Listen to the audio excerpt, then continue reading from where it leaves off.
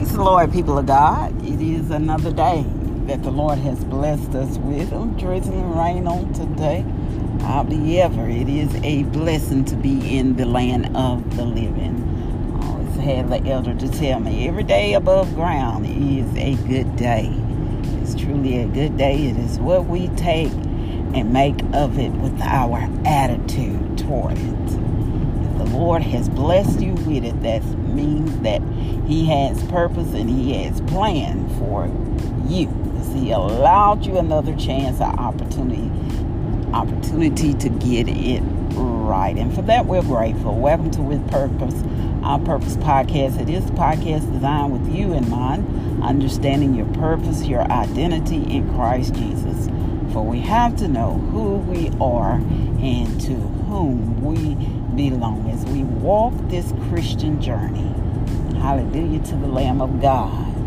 We walk this Christian journey. What does that mean? A Christian journey. Now, salvation came through by one. Just as sin entered into the world by one man called Adam.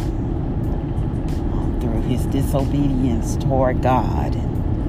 It's always a debate. Well, Eve ate of the fruit first, but Adam was in charge, and God gave him instructions to have dominion over the earth, and that included his wife. And Eve did eat the fruit first and was deceived by the devil, deceived by that old snake, that old serpent. And then Adam, he did take from Eve that which God told him not to do, and he did eat. And that's how sin was ushered in, disobedience to God, and it continues today.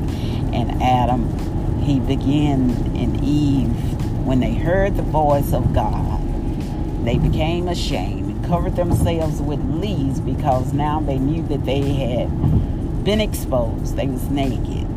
They was naked in the garden.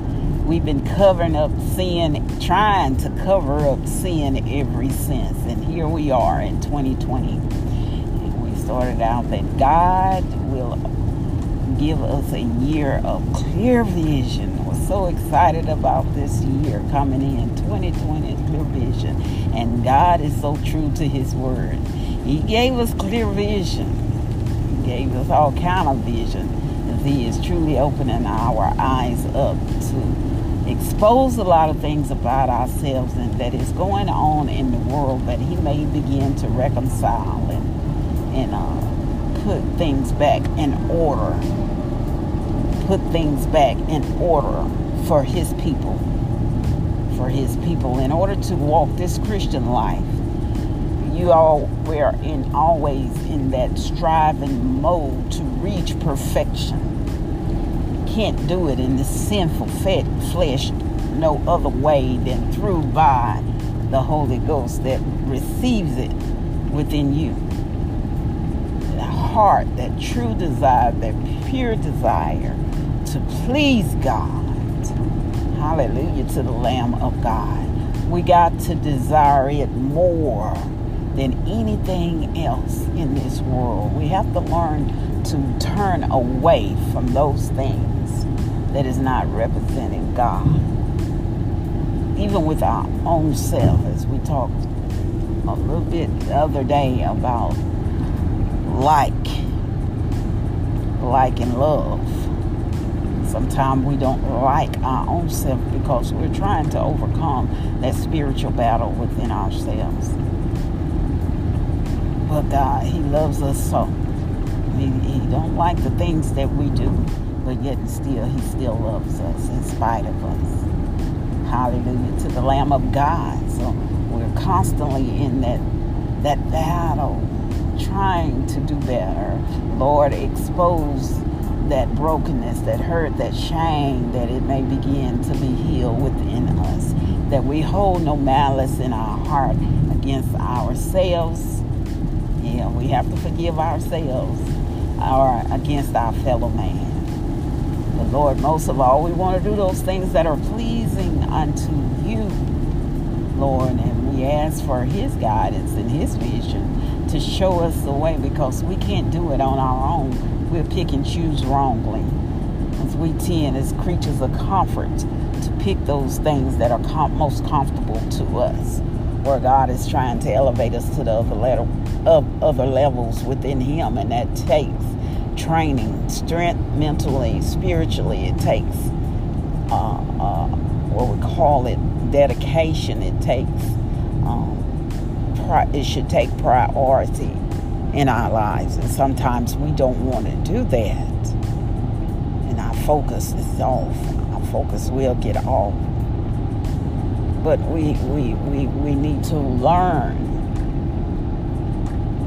to stay steadfast and stay the course. And that's one of the things Paul, when he got ready to leave this earth, he said, I fought the good fight, and I stayed the course. I finished the course. Well, he stayed the course, no matter how it looked like, in trembling and fear and disappointment and aggravation. Stay the course that is set before you. The destination that we're all trying to get to is to be at rest with Jesus forevermore. But we have to stay the course. We have to finish the course strong. Don't get distracted. Sometimes we have to step away, but we don't step off. We step back to refocus at the task at hand, but don't get distracted by what's going on the side of the road, okay? Because God has given you those instructions to stay the course.